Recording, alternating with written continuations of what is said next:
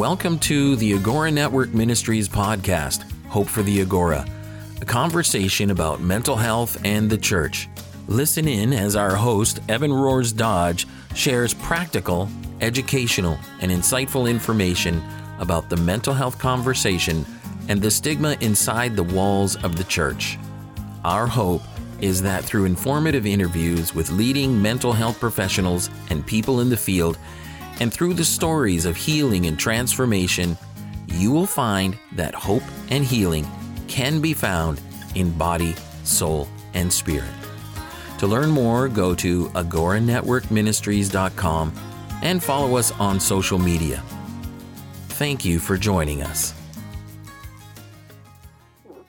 Well, welcome to another episode of Hope for the Agora. I'm so glad that you are listening to this podcast.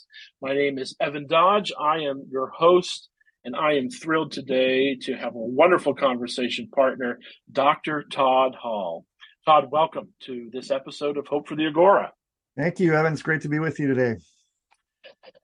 Todd, you are a professor at Biola University in California. So I'm going to ask you just to introduce yourself, share a bit about what you do, your area of expertise, what you teach there at Biola, and perhaps share with our audience a brief bit about your family. Yeah, sure. Right. So I teach at Rosemead School of Psychology, which is the School of Psychology at Biola University in the Los Angeles area. It's in Los Angeles County, so I live close to there. And so I teach in our doctoral program. We have a PhD and a PsyD program in clinical psychology. And so I am in my 25th year there teaching and really enjoying it. It's a great program, great department. I have wonderful colleagues. And so so it's a doctoral program in clinical psychology that's accredited by the APA.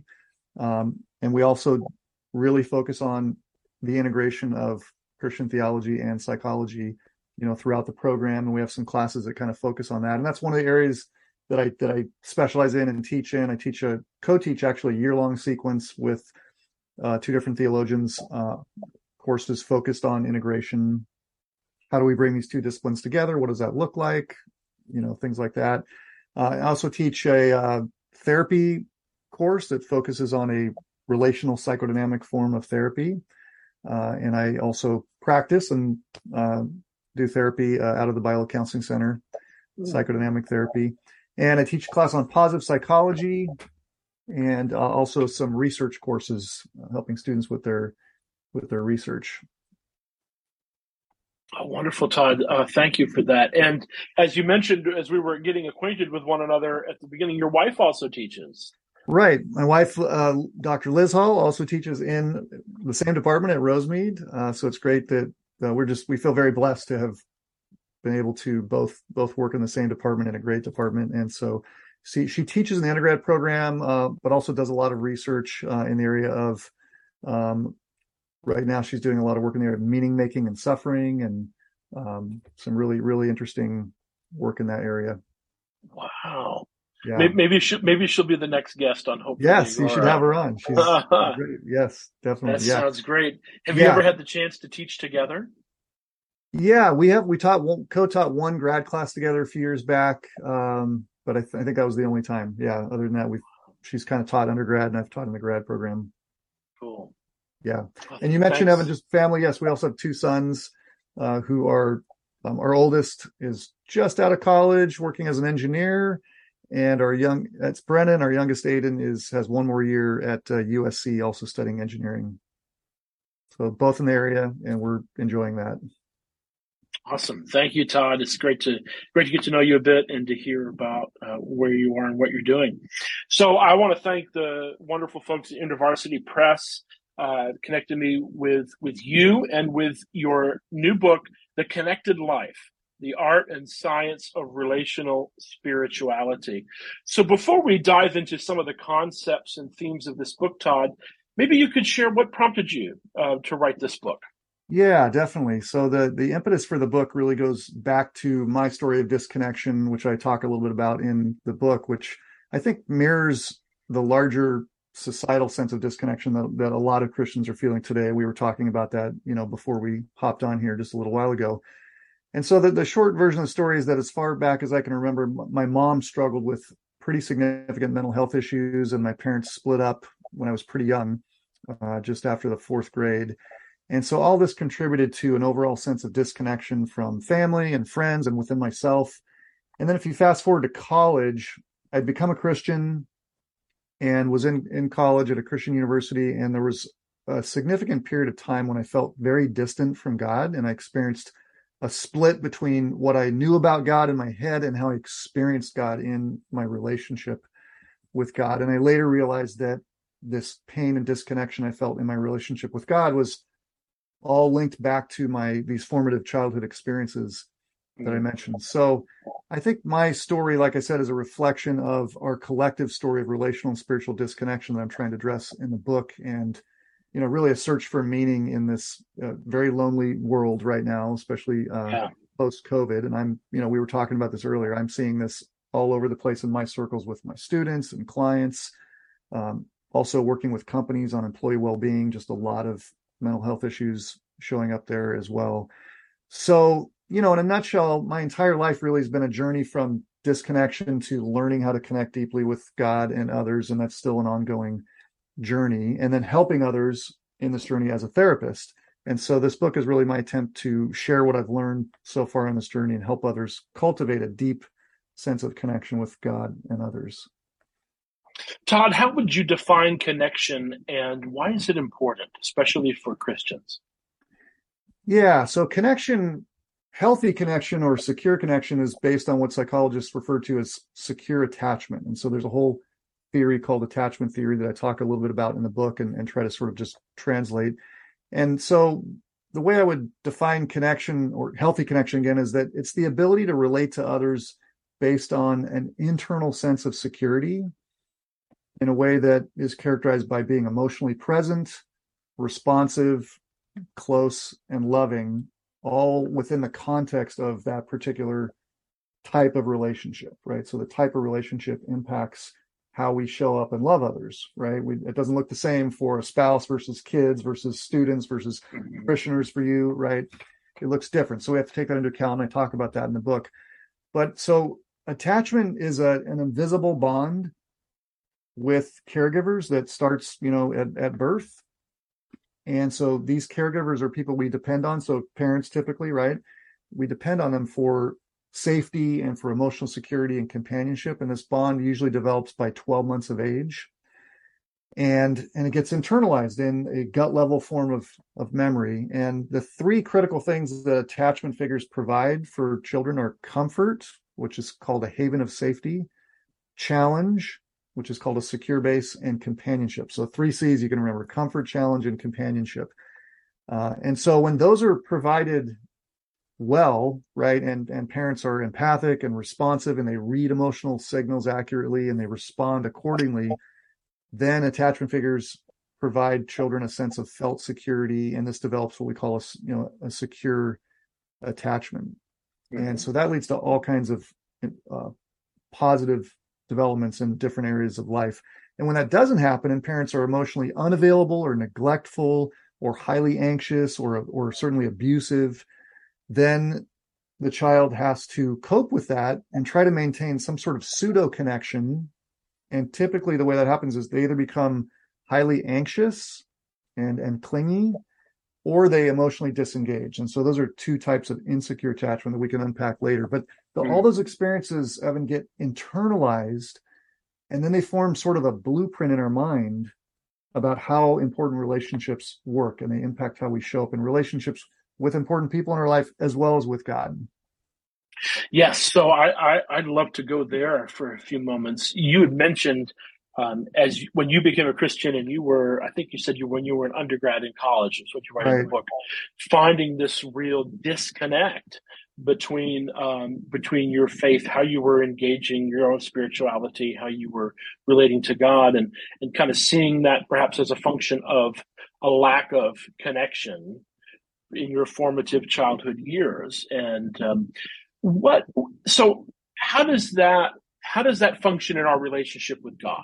So if someone has had all those components from their caregiver that they need to form healthy attachments and to, develop a sense of connection, or if they haven't had that, what are some of the ways that can play out in one's own faith journey in their relationship with God? Right. We tend to experience God through the lens of our early human attachment relationships. So it's this blueprint or template that operates outside of conscious awareness. That's why it's so important to understand that, because it operates outside of conscious awareness, and it's not just what we know in our head. So you mentioned that split that I experienced, and a lot of people experience, that we can know a lot of things about God in our head, and so I refer to that as explicit knowledge in the book. And that's important in a lot of ways. So I'm not discounting that or saying that's not important. It helps us to understand the contours of how God wants us to live, right? What human flourishing looks like, right? Mm-hmm. But it requires more than that to actually grow spiritually and to develop a close relationship with God. And these early attachment relationships shape that. And so if we, again, experience a lot of distance early on, or abuse or neglect, or parents are anxious, those kinds of things, we develop an insecure attachment, and then that influences and shapes how we tend to experience God. And that's something, part of what got me into it was my own story, as I mentioned, but then also working with clients and seeing that this was true for all of my clients. When they had these painful experiences growing up with parents, they would have these same kind of experiences with God, fearing abandonment, for example, feeling like they just can't trust God or go to God. And so that really impacts our spirituality. And we'll probably get into, how does that change? But that's something we have to pay attention to in ministry. Yeah, absolutely. And that was going to be my follow-up question is, and you talked about this is somewhat in the book. I love, particularly I love everything that I've read in the book, but particularly when you get into some of the practices for developing growth.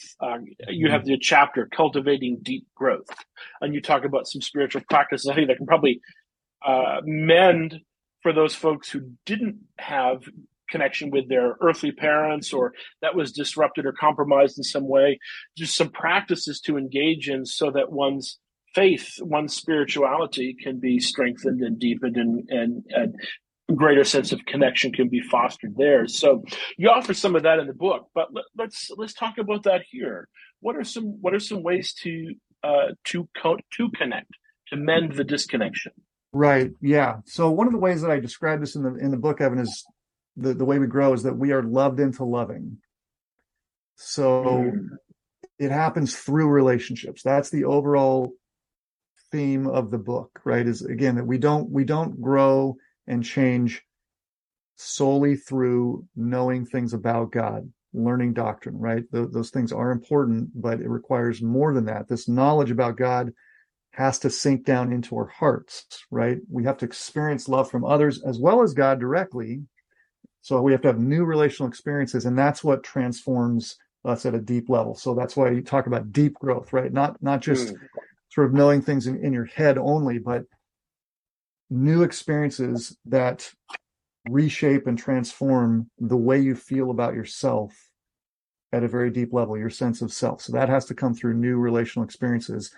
And so that informs, how we think about growth and the kinds of interventions, the kinds of things we need to be doing. And so the first thing is we need relational safety, in these new experiences. So you've got to find people who are safe to create the conditions for that.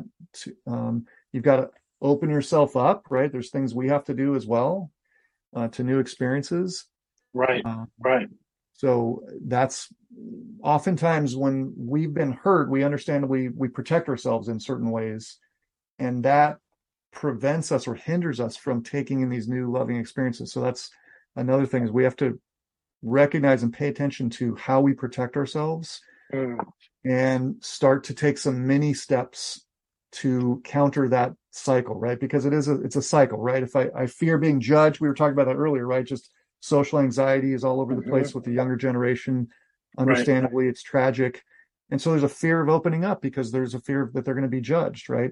So it doesn't mean you just go share, willy-nilly with everyone, right? But you have to foster and develop, find close people, foster that relationship a little bit, and take some new mini steps to be a little bit vulnerable, and hopefully start to get some, a different response and some new experiences. And one of the things I talk about in the book is just experiencing God through Scripture, and in small groups and things like that. But in Scripture, right, again, it's not just about learning the doctrine. That's part of it, but we've got to slow down when we read Scripture to experience God and experience the relationship. I talk about contemplative prayer as a way to do that as well. So spiritual disciplines are really important, but they're just a means to the end of intimacy with God.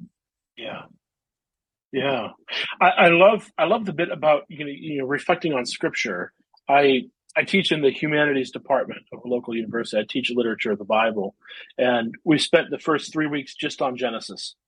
And I think if there's one thing, Todd, that you could say is a common thread among the patriarchs and their families, going back to Adam and Eve, Cain and Abel, Noah and his children, is there is a real sense of ruptured relationship. There's disconnection, there's dysfunction all the way through there.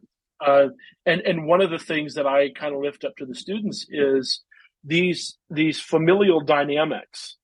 This is another culture, another part of the world, thousands of years ago. It's not that dissimilar to ours. Right. Within those things. Yeah. And I think it can be helpful, Todd, to go to those stories with people and perhaps help them see their stories reflected in the pages of the Bible. And I think there's a bit of permission giving to struggle with a lack of connection and to strive toward greater connection with human relationships and with God, because I see that I see that with with Abraham and Sarah and Isaac and Ishmael, right, and then Jacob and Esau, right? I mean, they're talk about dysfunctional relationships, lack of connection, neglect, abuse. It's all there, right. And I think that can give some people who are perhaps wired a particular way spiritually to give themselves permission and some grace to struggle with their own lives, their own relationships, their own lack of connection, and then work on it. Get the tools to work on it. Yeah, that's such a great point, Evan. We see, all of that throughout Scripture. This dysfunctional relationships, and we could describe this as insecure attachment. And so psychology gives us a lens to understand some of that, and it's definitely there, and it's intergenerational, right?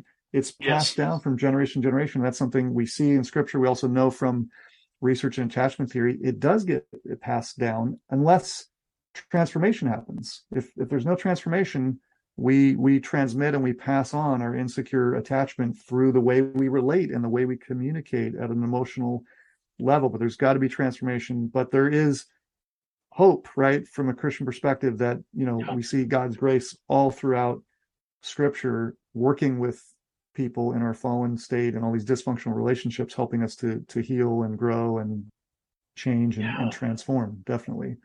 Yeah. And I think that might be a way we understand these biblical terms like generational sin or curses, is really these patterns that get transmitted from generation to generation until somehow that cycle is broken. Right. Exactly. It's there. Yeah. Well, we're going to take a break on this episode of Hope for the Agora, and I'll be right back with my guest, Dr. Todd Hall. Thank you for listening to Hope for the Agora with our host, Dr. Evan Dodge. We hope that you're finding it informative and encouraging. Well, October is Pastors Appreciation Month, and we at Agora are committed to supporting and encouraging our pastors, and we want to hear from you, our listeners. Email your comments or your shout-outs about this month's podcast or Agora Network Ministries, or better still, share with us something you appreciate about your pastor. Or if you're a pastor, share with us what you are encouraged by in ministry. We may just share your comments on an upcoming podcast. And if you write in, we will send you a free book by Jack Fleetstra called Freeing Your Pastor to Serve with Joy. It's a practical, down-to-earth presentation that will instruct and encourage both new and seasoned pastors and church congregations. And Jack really loves the church and his pastoral calling. And from an in-the-trenches perspective, he develops the metaphor of pastor as homemaker and caregiver. It's a metaphor that rings in harmony with the call of a pastor to shepherd the flock of God. So says Dr. David Barker, Vice President of Heritage Baptist Seminary. If this interests you, be sure to write us, and also go to our Agora bookstore at agoranetworkministries.com, and you will find other resource books there for your mental health as well. So be sure to email at info@agoranetworkministries.com, and we'd love to read your stories and hear from you. And now, back to our podcast with Dr. Evan Dodge. I'm back with my guest, Dr. Todd Hall. We're discussing connection, what that means, relational spirituality, and our conversation is centered on Todd's new book, The Connected Life, The Art and Science of Relational Spirituality. Todd, there's a section of the book that really jumped out to me to get me thinking about my own spiritual life and the church that I am privileged to pastor, and how we understand our identity as the body of Christ as it relates in particular to this issue of fostering deeper connection and relationships with those around us. I want to read a couple of lines from your chapter, Deep Love. As a way to have a little conversation about how God's love and all that means, and God, Father, Son, and Holy Spirit, how that can inform our ministry of connection. Right. This is a section from that chapter. Jesus invites us to abide in his love, which is a sharing or participation in the love between the Father and Son. Divine love, then, is the source of our love. We pass on the very love of God that lives within us. It is a power or person within us that elevates our natural love to a heavenly love. And all through this chapter, you really use the Trinity as a model for what love is, how we can love, why that's important, and how that love can transform connectedness. So, Todd, how do you understand this doctrine of the Trinity and the love of God as informing our own lives, our own relationships, and how to have better and deeper, more meaningful connections with those around us and with God? Yeah, it's a great question, Evan. And so what I talk about in the book is really the Trinity and the love among the Trinity as the model for our love. And I talk about how, there's some commonalities between the love between believers that we have and people who are not Christians, but there's also some differences, right? That and so part of those show up in a number of different ways. And so I talk about how it's a participation in the love. And so the love among the Trinity, and I think it's important, it's really helpful to me to remember that, this perfect love among the Trinity, its perfect mutuality has existed for all eternity, right? And it's first of all, it's the reason and motivation to love others. And so that's one way our love is different, because of what God has done for us through Jesus, right? That provides a reason and a motivation for us to love, even when it's difficult and hard. And so it's not just always for what we get out of it, right? So that's one of the differences there. And then the second is that the love of the Trinity is a model for us. So we can see, especially how Jesus loved us sacrificially, right? Love doesn't always require sacrifice, but we need to be ready and willing to sacrifice like Jesus did. And in some ways that really captures kind of the heart of God's love. And then, like you mentioned, it's also the source of our love and our transformation that kind of goes beyond just, sort of everyday normal love. And of course, the connection then, as you mentioned, to how does this play out in the church, right? So the body of Christ and the church is the place where our love for each other, we're told in Scripture, right, is what shows God to the world, right?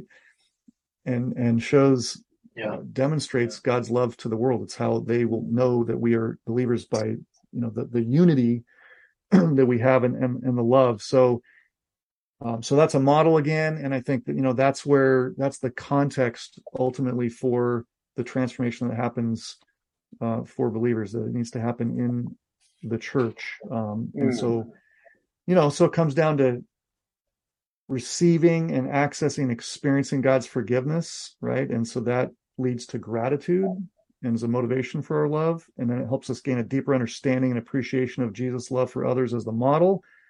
And then we need to cultivate an awareness of the Holy Spirit, right, who guides us, our thoughts and our actions with the very love of the Trinity. I think that's a really profound thing to think about. Again, that we have the Holy Spirit living inside of us and have access to the very love of God, among the Trinity. And so then that plays out in the church. And there's a number of, aspects to that go back to some things we've already talked about. A lot of that is just recognizing again that transformation happens through new relational experiences with God and with the body of Christ, right? That God has chosen to use each other in the body of Christ to help us grow. And so we've got to create the conditions in our churches for psychological safety and growth. And there's some practical aspects to that. One of those things would be small groups are super important, right? To have places in the church where people can be vulnerable and feel safe enough to be vulnerable and share their story. That's one of the big things I talk about in the book is, stories are so important. Sharing our story in a safe context with other people helps us to reconcile our pain. That's one way I put it, and grow through it. So we've got to create the conditions for that in the church. And, of course, it starts with the leaders being their own growth process. We've got to see that modeled in the leaders, and the way they relate to each other then creates the conditions for the relationships in the church. But then again, paying attention to, small groups, for example, helping people to understand and recognize the importance of attachment, bringing a relational lens to Scripture, like we talked about, to help people experience Scripture and not just sort of throw doctrine at people and expect them to get it up here and to change instantly. We need to understand it's a relational process, and it's messy, and that can be frustrating. It is frustrating at times, but I think the more we understand that there is a process to it, the more we can create the conditions for that in our churches. Yeah. I appreciate your putting doctrine in a particular place, because my experience has been there can be a tendency in the evangelical world to kind of go for facts and doctrine and, right belief. And I'm not eschewing any of that. That is important. Right. But right belief and right practice should be intertwined. Exactly. Right. And right practice should flow from right belief and back into right belief. Right. Yeah. And so holding those two things together to me seems absolutely imperative for a church. Right. Exactly. Right. It needs to come from the heart, right? Yeah. We need to have this experience of deep growth, deep relationship with God that is intertwined with right belief and understanding of God and how he wants us to live. So it provides the parameters, right? The doctrine does, for how God wants us to live, what health and maturity look like, right? The goal we're aiming toward with sanctification. But then all those beliefs need to sink into our heart in these relationships, and we need to have these new relational experiences to transform us at that level. Yeah. And do you think, Todd, that might be the entry point for how a church can connect with people is through those relationships? I mean, perhaps if you offer someone a treatise on the Trinity, who's to a person who's really struggling with connecting with themselves and with God, that may not be the place to start. But that might flow from avenues that are open where deep love and loving connections and new relationships becomes sort of what a church might lead with, and then kind of opens up all the vistas of the Christian life to that individual. Right. Yeah, and I think so. I think sharing our stories is really important to create venues for that in small groups, but also even in the larger groups in our churches, just, hearing, testimonies. We do that a lot in our tradition, sharing testimonies. That's stories, right? Hearing people's stories.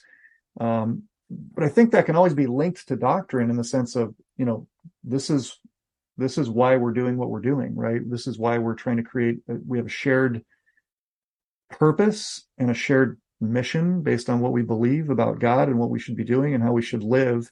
And that leads us to relate to each other in a certain way and to try to create these kind of relationships and invite and welcome, people who are not believers in and loving them. So I think it's a both and, linking it to doctrine, but sharing our stories and creating psychological safety, for that process to grow.